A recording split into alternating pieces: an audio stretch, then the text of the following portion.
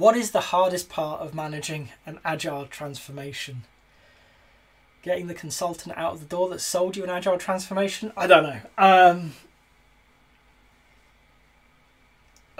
I'm not even going to go into the whole agile transformation nonsense. Okay, you're adopting agile in your organisation. What makes this difficult? Well, it's often very counter to how the organisation works.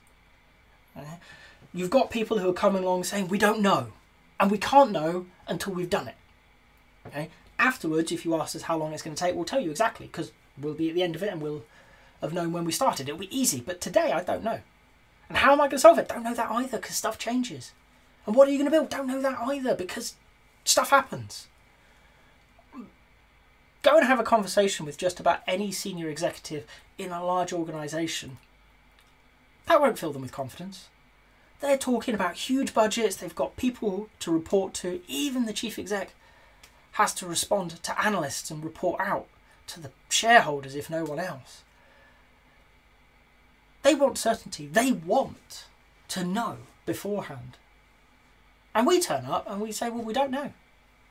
That is probably the hardest part. It's the truth.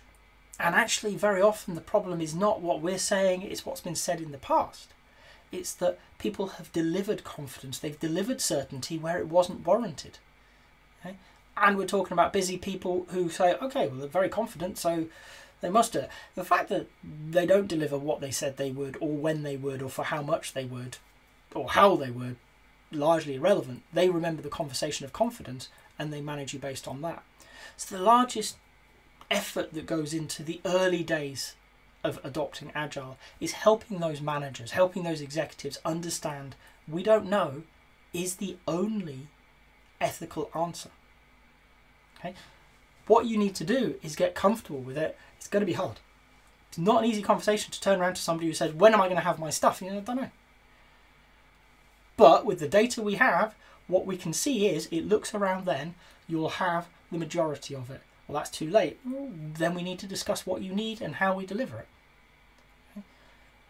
It's that conversation, ongoing, reinforcing, repeating.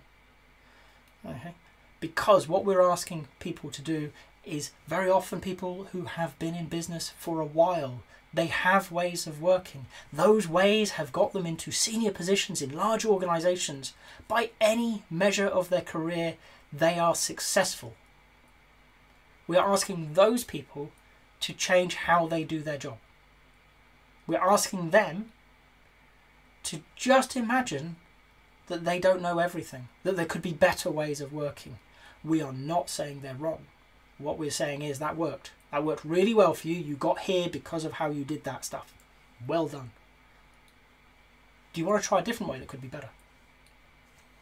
It's that ongoing conversation throughout the organisation, from pretty much the bottom to the top. You're always having it in the early days of an adoption until people start seeing the results, until they start recognising that as an organisation they were able to respond to an opportunity or a threat in a way they'd never been able to.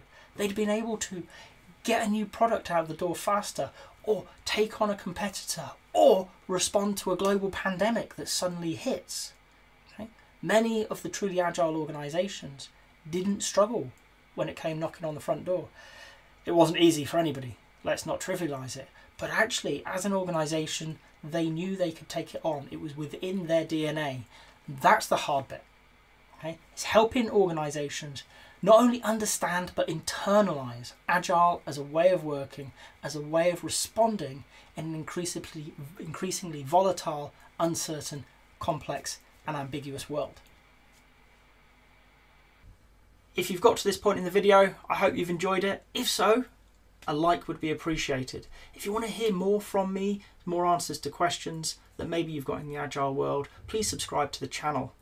And if you've got a question that you really want answered, drop it in the comments. I promise we'll get around to it. Thank you.